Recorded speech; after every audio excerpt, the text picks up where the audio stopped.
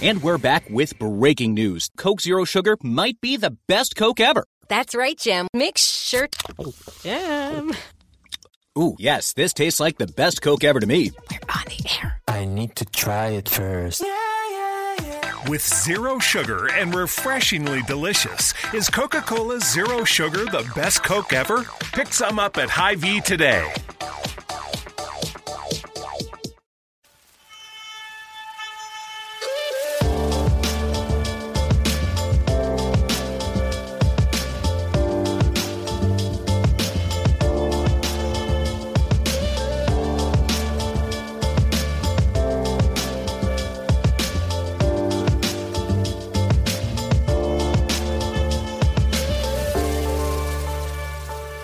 Hello Bulls fans and welcome to another episode of Bulls HQ, a Chicago Bulls podcast on the Blue Wire Sports Podcasting Network. Thank you for joining me on this episode of the show. We're coming at you straight after the Bulls unfortunately lost their home, or not their home opener, their season opener to the Charlotte Hornets. Something that probably none of us really expected to be talking about is a loss to open the Bulls season. Maybe in the previous two seasons that's something we would be accustomed to talking about, but we were hoping for something more for this season. But unfortunately it was a big fat L for the Bulls against the Hornets. And here to discuss this game with me and more is my old friend Will Gottlieb. Will, thanks for jumping on, mate. Glad to be here. I'm excited to talk about Bulls, even though that was a little bit of a stinker at the end there. Yeah, it's such a weird game. And like I said, I did not plan on speaking about a loss at all. I was taking some notes during the game, and I even was forecasting some notes, ahead of time, and maybe I've put a jinx on the team. But I was thinking this was going to be a discussion based on a nice, comfortable 15 or 20 point win. The Hornets were forecasted to be one of the worst teams in the NBA by pretty much everyone, but all of a sudden here they are coming out just drilling a million threes. And the Bulls, another team that people almost collectively were talking about as a team on the rise, they looked quite bad today. Did not look like their preseason self, so it was just an odd, weird game. Yeah, I think the hype train got a little too far ahead of us there. They did look really good, especially in that last preseason game, but just throughout the preseason, the way that they played, I know you've talked quite a bit about it on your show, but they really looked like they were kind of turning the page on some of their old ways and trying to play a new modern style. And as it turned out, the Hornets really played the way that the Bulls should have been playing. They were just launching threes and getting shots at the rim. And the Bulls were kind of spending some time in the mid-range and kind of reverting back to some old ways there. But anytime you give up 23 threes in a game, it's just going to be hard to win. And that 122.8 defensive rating is going to need to come down for them to get back on track. Yeah, it was odd there. You mentioned the fact that the team in preseason at least had been playing a more modern style or had changed their offensive style to sort of catch up with the rest of the league and almost played the way the Hornets did tonight. But for whatever reason, the Bulls sort of reverted back to, I guess, playing that game that we sort of saw from them last season, in the sense that they were trying to get middle, trying to get into the paint. Not to say that it was all post play as such. They did have some good looks inside. Lauri Markkanen, we'll talk about him later. He was probably the shining light out of this game for the Bulls, given his preseason play and how impressive he was in this one. But they were getting a lot of nice looks around the baskets. This isn't really a good Hornets defense themselves, but for whatever reason, where the Bulls were putting up, 42% of their field goal attempts in preseason were three-pointers. They only had 30 three-pointers in this game against the Hornets in comparison to their 105 total field goals taken in this game. And like you mentioned there, the Hornets, they had 23 three-point makes. So the Hornets almost had as many makes as the Bulls had in attempts. So anytime the ratio sort of goes that way, it's going to be tough to recover on. But I want to talk about those Hornets three-point makes, because I think that ultimately is the story of the game for both teams. Yeah. When a team is kind of lacking in talent, the way that they can kind of even the playing field is by trying to heighten the variance, and you do that by shooting a ton of threes. The Bulls were trying to do that, and I think they kind of started shooting a bit cold in the first quarter and then decided against continuing on with that game plan. I think if they would have, they shot 33s, which is a solid amount. I'd like to see that number a little bit higher, but I think they just kind of saw the game plan not really working, and then kind of reverted back to some of these other things that we talked about. And really, it was kind of the opposite of what we saw during the preseason, where Markkanen was fantastic and everybody else was kind of slow. LaVine didn't really do much offensively until the second half. And even then, he really struggled with efficiency. And nobody could really get any offense going. And I think they just kind of lost it from there. Yeah, it was a weird game. I've mentioned that before, but whilst the Bulls gave up 23 made threes, and I got this in my mentions quite a bit tonight, but I felt like a good chunk of these threes were wide open looks. I'll have to go back and look at how many of them were, but it certainly felt from looking or watching the game that a whole heap of these threes were actually either open or wide open, depending on how you want to classify them as. And sure, the Hornets hit some tough threes, but at the same time, they're able to maybe knock down those threes because the Bulls enabled them to get going at some point. But particularly in that third quarter and that fourth quarter, Marvin Williams and Devontae Graham, these sorts of guys, they were just raining in threes, and a lot of them were just uncontested because the Bulls just weren't rotating, and their communication and rotations beyond that initial action was just non-existent tonight. Yeah, so I think what was really happening was they were allowing the ball to get into the paint, which obviously, if you can help it, you don't want to do. The talent in the NBA just makes that pretty much impossible to cut off, so you have to make sure that you're executing your rotation. So I think the help defense would step over. I really liked what I saw from Wendell in terms of help defense and protecting the rim. I thought he had really good verticality. And then from there, I think it kind of deteriorated. So when you have that kick out, you had the one guy who was closing out, but the Hornets ball movement was just so good that they'd swing it around 3 or 4 times. The one play where PJ Washington had it in the post, kicked it to the opposite corner, and then they had 4 passes around the perimeter back to PJ Washington in the same corner that they started, I think really symbolized that whole game plan, which was just like great ball movement, and the Bulls just could not keep up as far as rotating and closing out. Yeah, it was a problem last season, and maybe in the season before that too, in the sense that the Bulls could maybe defend that first initial pick and roll action or whatever it may be okay, but then the minute the ball sort of gets flung out to the corner or it gets sort of rotates along the perimeter, then that's when the holes will start to appear in the defense, and that was obviously the case tonight with the Hornets as well, where they would create that initial action, they'd get middle, like you sort of suggested, get into the paint, which would ultimately create their 3-point attempts. But it wasn't just a get into the lane and just throw it out to that first attempt, or that guy that catches the ball then shoots.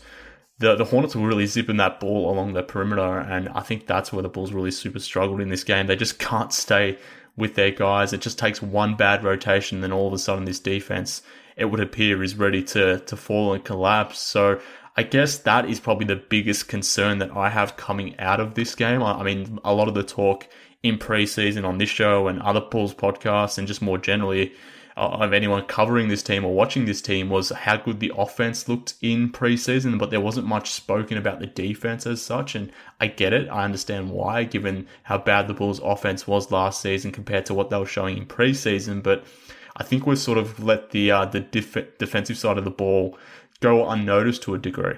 Yeah, I would say so. And I think it's, the really good teams like the Raptors last season, they have just so much high basketball IQ are on the floor on top of the length that they have. And so they're able to make those rotations. They have good communication, and they don't kind of collapse after that first ball reversal after the kick out.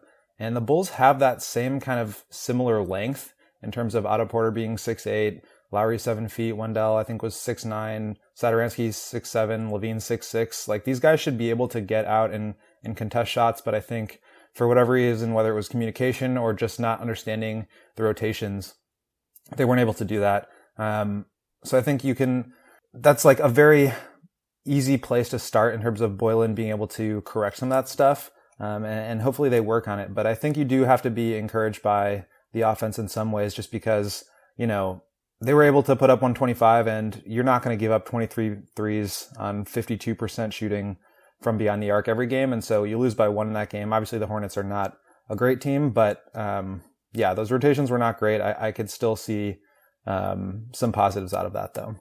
One last question on the defense. I say one last, but I'm probably sure it won't be the last one. That's but, right. We can keep talking defense.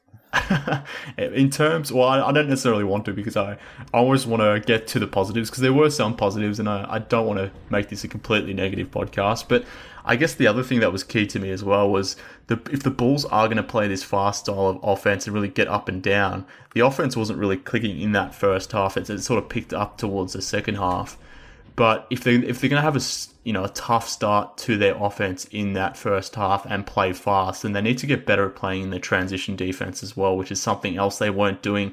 I don't know how many times that happened, but one of the Zellers, whichever damn Zeller plays for the Charlotte Hornets, Cody Zeller it is, he had a few transition dunks himself where no Bulls big man were actually picking him up and guiding him as he was sort of streaming down the court. So if the Bulls want to play faster on offense to get their own offense going, then that makes sense. But in turn, if the ball is missing, if they're not drilling their own shots, and they need to get better at getting back in defense and playing some transition defense to stop some of these easy Hornets threes that were being created by those quick initial plays out of the Bulls' failed offense. Yeah, I think the Bulls, maybe it was part of their game plan, maybe it just was circumstance, but they ended up with 20 offensive rebounds, which is a really huge number. And I think, with the length I mentioned earlier, they can be a really good offensive rebounding team. But if they send 2 or 3 guys to crash the boards on the offensive glass, your floor balance is just not there. And so you have maybe Kobe White or maybe Zach LaVine going back on, a 3-on-1 fast break with some of your weakest defenders. So the transition defense really does need to improve, but I think that's more of a game plan thing than anything else, or hopefully it is. Yeah, hopefully, fingers crossed. And I mean, yeah, to your point, Larry Markkinen, 5 offensive rebounds, Wendell Carter, 5 offensive rebounds, my guy, Ryan Arcidiacono, 3 offensive rebounds. So they were getting in there and creating second chance points, which they needed to do given their offense was sort of struggling initially. But I'd hate to think where this game would have been at if they didn't get in there and crash on those offensive rebounds. It could have been, the scoreline could have been a lot worse, I suppose. But let's move away from the defense because I think we could focus on it for ages. And look, it's probably going to be an issue that lasts for at least the first few weeks until this team sort of gets used to each other, gets a bit of an understanding of how they want to work on defense. But let's talk about the offense, what you saw on offense. We can maybe start with Larry Markkinen because I think that was probably the bigger positive. But I also want to focus on the late game situation there towards the end as well. But we'll start with Markkinen. What were your thoughts about Markkinen's game? It's clear that he's an avid listener of the Bulls HQ podcast with a direct FU to Mark. He 25 shots. I really was not expecting that. He came out really aggressive. I didn't even necessarily like some of the shots that he was taking early, but I did respect the fact that he just made it a point to get some shots up because I think when you're not the most, I don't want to say confident, but just aggressive offensive player, you really do need to spur yourself to get going in some way. And I think that's really the way that he's going to have to do it. 35 points on 25 shots, 7 threes, only made 1 of them. So 35 points having made 1 3. I'd say that's pretty good for Lowry. 8 of 10 from the line. Also a really good number in terms of showing how aggressive he was getting to the basket. And then you mentioned the offensive rebounds. He ended up with 5 of those for 17 total. So really complete game for him, I thought, with the exception of maybe the outside shooting, which we all know will come. But yeah, I just really like the aggression from him. Yeah, and I mean, you sort of let off with it, but the reason why I had been concerned with Lowry was the fact that he was settling for the 3. Almost 60% of his shots in preseason were 3-pointers. He wasn't catching on the move. He wasn't necessarily doing anything around the basket like we know he can, and like he has clearly shown to us that he can do. Obviously, he showed us that he can do that against the Hornets. So the Lowry we got tonight against the Hornets was a Lowry that I wanted to see in preseason. I'm glad he obviously can still do this. So he did shut me up, which is good to hear. I'm going to take credit for that, actually. This is the ultimate way to spin this, I suppose. Yeah. So I'm going to take psychology. Exactly. I'm going to take credit for this Lowry performance because he was the best Bull out there tonight. 25 field goal attempts. That was a career high for Lowry as well. So he brought that aggressive nature that I was looking for. 25 field goal attempts, only 7 threes taken. 7 threes is probably the right number for him, 7 or 8, something like that. But the fact that he was sort of exploring the rest of his offensive game, that was most certainly a positive. Lowry's defense, I guess like the rest of the team, it was probably non-existent, but baby steps. His offense looked a lot better than where it was in preseason. But what did you make about the rest of the offense? Probably most importantly, Zach LaVine's offense as well. Maybe in Tomas Satoransky and Otto Porter Jr. too. The rest of the starters, maybe outside of Wendell Carter Jr., were almost non-existent on offense. Going back to Lowry for one moment, I think the way that he was getting his offense was really encouraging, and I think that speaks to the way that kind of that whole starting unit was working. So A lot of times he was coming off of pin downs or curls and catching the ball on the move going towards the basket, which, considering his ability to, he can dribble the ball, but he's not like breaking guys down like a James Harden type. So he does need to have a little bit of a head of steam. I think that really helps him. And when you can kind of set that to be your first option, then hopefully life can be a little bit easier on Zach LaVine, on Satoransky, on Carter, and Otto Porter. But yeah, those guys just didn't really shoot the ball all that well. LaVine, I don't think he scored until about like 4 minutes remaining in the second quarter. I think he picked up a few early fouls and that really maybe messed with his head. But, we were joking before the game, like what his over-under was 40 points, Mort said. So, obviously that is like a high number to begin with, but, we are kind of expecting the 25 to 30 range from him. And for him to score 16 points on 17 shots, that just doesn't cut it. And then I think when he's not really scoring, the defense can really sit back and defend against the other shooters that we have. So Otto Porter was only 1 for 5 on threes. Didn't really get much going in terms of attacking the basket. It was more passing out of the pick and roll, which was fine on that secondary pick and roll. He had a couple of nice plays, but ideally you want him to be spotting up and getting easy shots that way. So I think that just kind of domino effect of the way that Zach played really had an effect on everybody else. Yeah, I think that's all most certainly a fair point. I want to continue talking about LaVine, but before I do that, let's tell the listeners about this week's sponsors. Following a team you love in 2019 can be time-consuming. Trying to follow everything happening in sports is almost impossible. Scrolling through every app and visiting every website on a daily basis is impossible. That's why I subscribe to Axios Sports, the best free daily newsletter in the land. Axios Sports is a modern sports page delivered directly to your email inbox. When you sign up for free at sports.axios.com, you'll get all the best stories from the NBA and NFL to cricket and ping pong and everything in between. Axios Sports also highlights the most important stats and trends, giving you the ability to stay informed. It's super simple to sign up and it's free. Just go to sports.axios.com. Not only will you be caught up, but you'll be the friend that's sharing an amazing link with all your buddies. Join the 100,000 sports fans who get caught up on the day before it even begins. And best of all, there's no paywall, there's no subscription fee, nothing. This is free curated sports content delivered directly to you. Sign up at sports.axios.com. Again, try for free at sportsaxios.com. Let me also tell you guys about Indochino. Indochino was founded on the belief that you don't need to spend a fortune on a custom wardrobe. Custom is always the way to go, folks. I don't know about you, but my suit always fits so much better when it's custom to me rather than an off-the-rack suit. And that's what Indochino is all about. Indochino is the world's largest made-to-measure menswear brand. They make suits, shirts, coats, and more, and everything is made to your exact measurements for a great fit. You get to personalize all the details, including your lapel, lining, and your own monogram. They have hundreds of suit options for all occasions, including work, formal events, and even your own wedding. The best part is that they are affordable. Almost all of their custom clothing is under $400 US. The ordering process is simple. Just choose your fabric, pick your customizations, and submit your measurements. Your package will be delivered straight to your door in 2 weeks.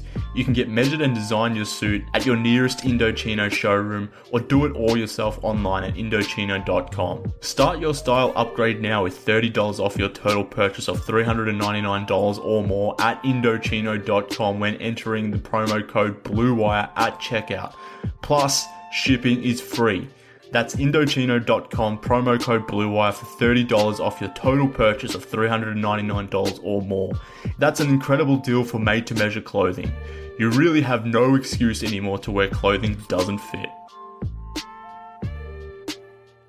Alright, back to the show now, talking Zach LaVine. It was interesting because he clearly didn't have his own offensive game going, which is fine. I mean, that's not going to happen every single night. Obviously, he was hot in preseason, but he's not going to be averaging 23 points in 23 minutes a game like he was in preseason on those insane shooting volumes. So he was eventually going to drop off. So I wasn't necessarily too disappointed with his own offense or how he scored the ball. It was probably more his decision making for others that was kind of problematic in this game. I know he did have the 7 assists, but he also had the 5 turnovers. And beyond that, in the final couple of possessions, now granted, we are recording this straight after the game. I'll probably want to go look at the last few possessions again.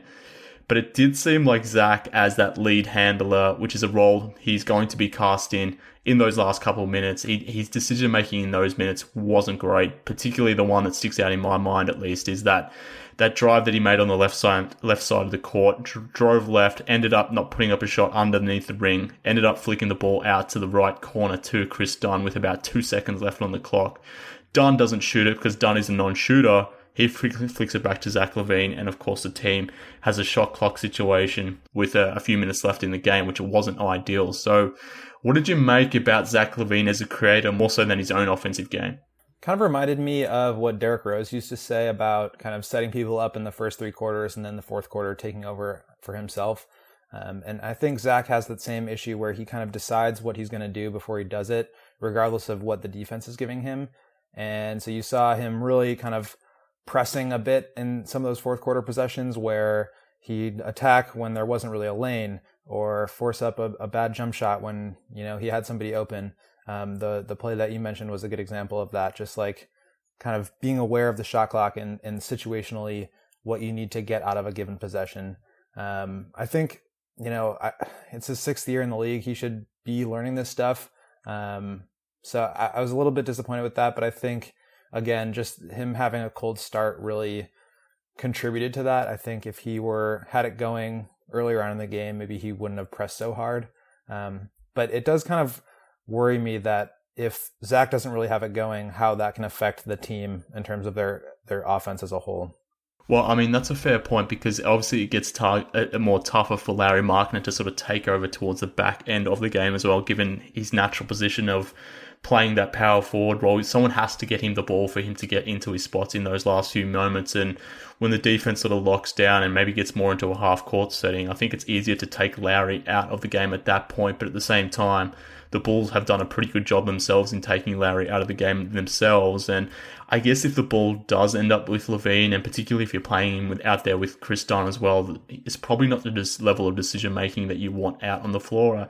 I don't know why Satoransky didn't play more minutes in the fourth quarter. Granted, Chris Dunn did have himself a pretty, I won't say impressive game, but he did look quite good tonight, actually. He had 11 points himself, playing some nice defense, 4 steals. So he did contribute to Chris Dunn. So it wasn't like he was bad together tonight. But I guess when you combine LaVine and Dunn together, there's not a whole lot of decision-making in the backcourt, which is something you and I have discussed on Twitter. But I think that combination can often freeze out guys like Markkanen and Porter Jr. too. And when you are a coaching staff deciding to kind of ride the hot hand with a guy like Dunn, who I really have been hard on over the past couple of seasons, but I really think he had a nice game. He was very good around the rim, made all 5 of his layups, had a couple of and ones, which I tweeted, but it's something that he's always really struggled with, both the ability to finish at the rim and get to the line. So it was nice to see him improve there. And you mentioned the steals. Obviously, his defense has been good, but the way that he is succeeding is like playing against the other second unit and not playing against the starters in crunch time. So you can put him in kind of the start or the middle of the third quarter, and he can kind of take over or shift the momentum of the game, and that's great. But you still need to decide situationally.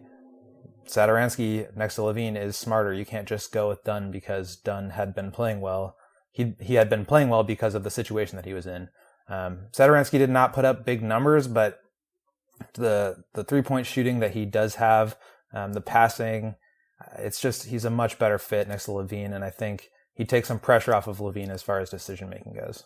Yeah, let's talk rotations, because I think that's an interesting topic to discuss. I mean, we essentially hit on it just then with the combination Boylen was sort of throwing out there in his backcourt, but it looked like at one point he was going to close with Lauri at the 5 and Thad at 4, but then he sort of brought Wendell Carter back in the last couple of minutes.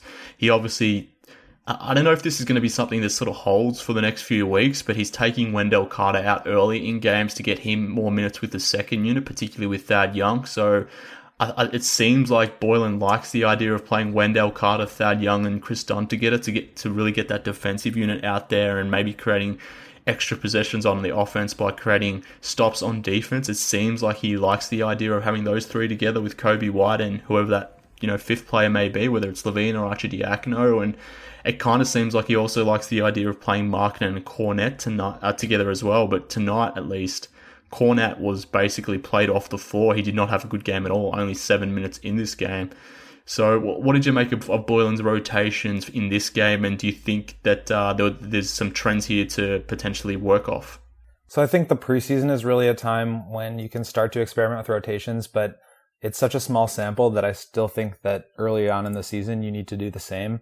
So I don't want to make any like sweeping conclusions about Boylan and his rotations so far, but it's interesting. I typically think of it as wanting to have like balanced lineups. And so you mentioned having the kind of all defense, Chris Dunn, Thad Young, and Wendell Carter together. I don't know. Maybe that could work. I'd like to see a little bit more of it. I know in that one preseason game, I think it was against the Hawks, it could have been the one before that, they really clicked and had kind of a nice stint together. So I'm down to kind of see what else they come up with. And yeah, I think trying out different things that you may not just think of normally could end up being good, could result in something good. That's certainly fair. But yeah, it's just it'll be interesting to see how he manages this, because he was sort of tossing some things around at the end as well. But something that we didn't talk about before was, and when we were talking about Zach LaVine, that is, was his decision to go for that quick 2 at the end rather than taking a 3 with the Bulls down. I think it was 3 points at that point. He made that quick layup, 4.5 seconds to go. Bulls down by 1. The Hornets advance it to the other end, obviously, and I think that was the scoreline off the top of my head at least. But what did you make of LaVine choosing to have that decision in terms of, going for that quick 2 rather than pulling up for a 3, or taking that option for the Bulls to maybe come back and maybe steal this game on the road?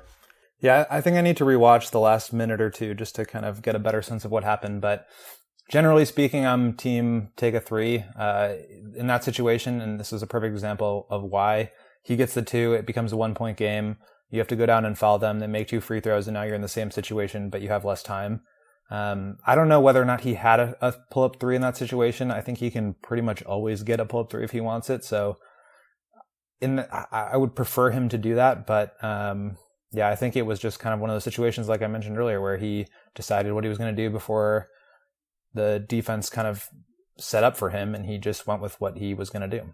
Yeah, I mean, you could be right, but I guess the reason why that was a critical decision was the fact that the Bulls had no timeouts at that point. So the fact that Zach sort of went down, made that shot, made that quick little layup with 4.5 seconds to go, essentially put the Bulls, just down by 1 point, but the ball would be advancing to the Hornets' end of the floor. Obviously, the Bulls would have no timeout to call to advance it back down their other end, so they would have had to have had a tough pull-up shot, or a tough pull-up 3, a tough pull-up 2, whatever the 2 may have been. It would have been a tough look, irrespective of where it came on the court. But it was just an interesting decision-making. Maybe error. Maybe it's too strong to say it's an error. It's obviously hard to say that in the moment.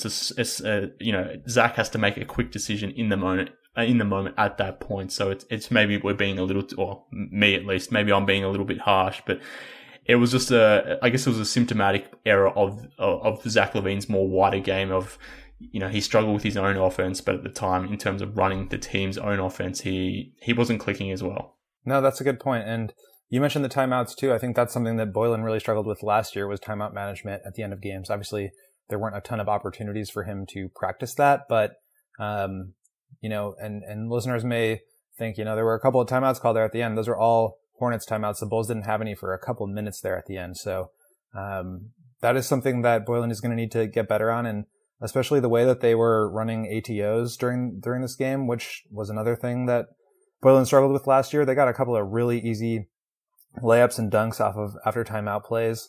Had they been able to advance the ball, and maybe it was Fleming, maybe it was Boylan, who knows, but draw something up and maybe get an easy look and win that game. I think the other key standout, or key thing for me in this game, was the fact that the Bulls, they stuck to their word in the sense of that they're only going to play Otto Porter around that 30 minutes a game for load management reasons. He had the 27, let's call it 28 minutes in this game against the Hornets. So they stuck to their word on that fact, I suppose, which is commendable, but at the same time, it does put more pressure on the bench unit, where Boylan has to really lean on that 3-guard lineup, Kobe White, Chris Dunn, and Ryan Arcidiacono. White and Dunn playing the bulk of those minutes. But I think what was stark in this game is when Otto Porter does sit for the Bulls, it does create some problems for them on the wing, in their wing rotation. Obviously, that was something that we all sort of knew was going to be a problem, but it was quite stark in this game. Especially when Satoransky is not playing his best game, and you can't really move him into that backup 3 role, which I think is probably something that they would like to do. Obviously, Chandler Hutchison is out. Denzel Valentine is not in game shape. You do really have to lean on Chris Dunn and Zach LaVine, I guess, in some situations, because Archie Diacono, is a scrappy defender, and so is Kobe White, but they're just not big enough to be able to stick with some of those guys. Like Miles Bridges was just having a day. So, I think that's like a roster issue that they're going to need to address if they want to both be able to get away with this 30-minute scheme for Otto and also make it to an advance in the playoffs. They definitely need some wing depth. That's probably the most important roster position that you can have, and to be this limited is, I think, gonna hurt this team quite a bit.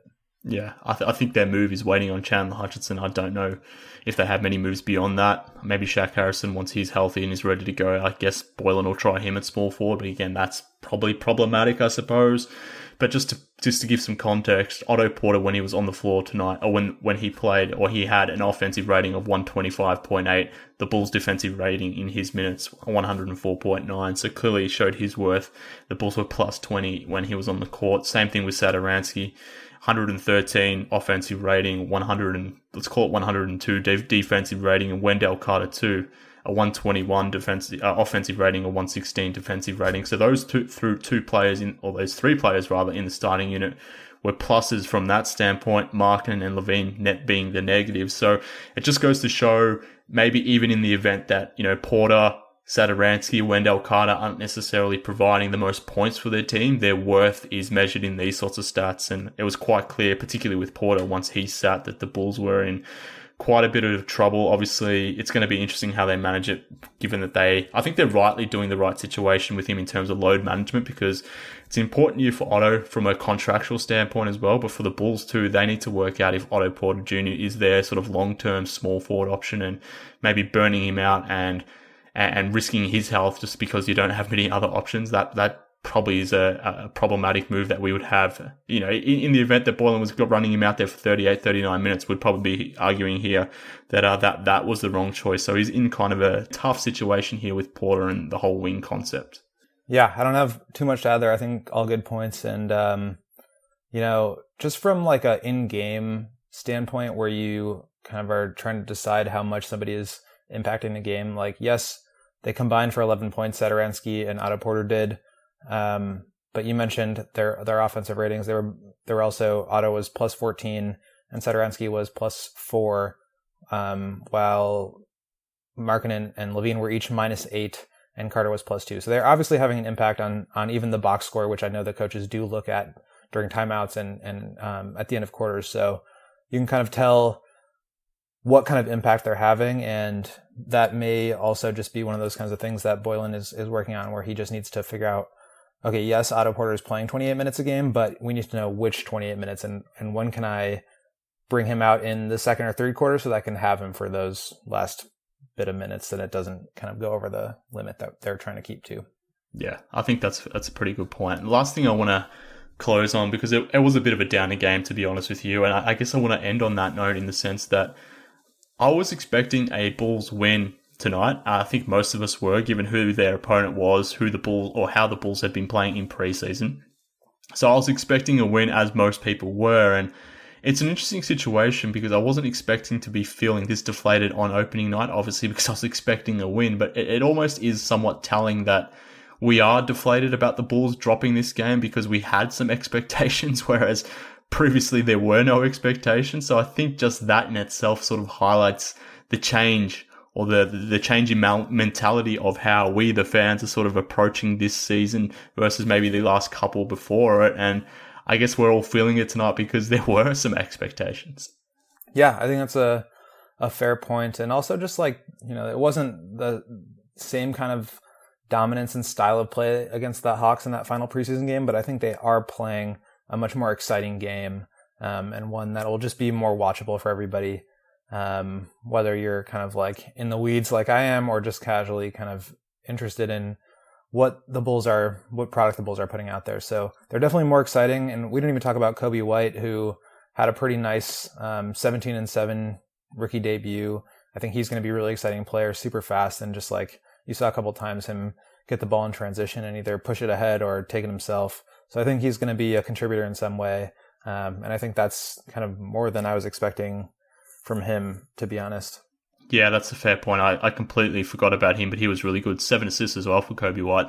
That was something he was definitely not doing in preseason, but he looked quite good at sort of handling the ball, not necessarily creating as the point guard, but creating in off-ball situations for his teammates. So he was quite a good player in his first official NBA game. So maybe that's probably the best place to close, to be honest with you. That was a positive, along with Markkanen, the play of Coby White, the first guard off the bench, and he looks like he's going to be a positive contributor for the Bulls straight away, which is something I probably wasn't expecting. I thought that we may need to give him a few more months or some time, and maybe he would be playing like this sort of it towards the back end of this season, but he's already showing up and giving 17 points and 7 assists in his first showing. That's pretty damn good from Coby White. So let's hope they get it together against the Memphis Grizzlies. I believe that is the next game coming up, and then they play the Toronto Raptors on Saturday as well. So the Bulls have 2 opportunities here to sort of right the ship. I posted before the game that their first 6 games were quite winnable. Maybe they could go 5-1.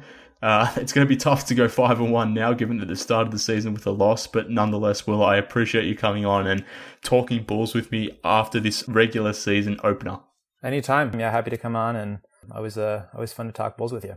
Perfect, mate. Well, I appreciate you coming on. You'll definitely be on during the rest of the season, I'm sure. Follow Will on Twitter, people, at Won'tGodLeap. Obviously, he's tweeting a lot about the Bulls, but he's also tweeting and covering the Warriors as well. So if you like your Warriors basketball as much as you do the Bulls, follow Will on Twitter and get across all his work that he puts out there. Follow me on Twitter too, at MKHoops. Follow the show on Twitter as well, at BullsHQPod. And if you want to send me an email, do so at bullshqpod@gmail.com. Join the Discord forum that we've set up for Bulls HQ. We've got 75 Bulls fans up in there at the moment. We're trying to get that number towards 100 by the back end of this year. So if you want to be part of a ongoing Bulls conversation, we'd love you to be part of it. Hit me up on the email, bullshqpod@gmail.com. But thank you for listening to this episode of the show. Unfortunately, we couldn't have started with a W, but maybe that'll come on the weekend. We'll be back on Monday to wrap up these weekend games. So we'll speak then, Bulls fans.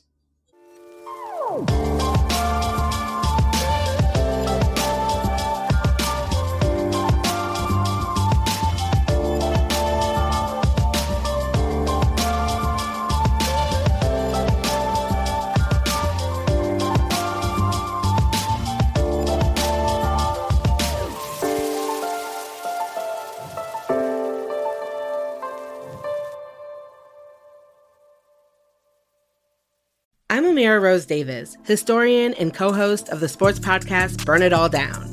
And now I'm hosting the new season of American Prodigy, all about Black girls in gymnastics.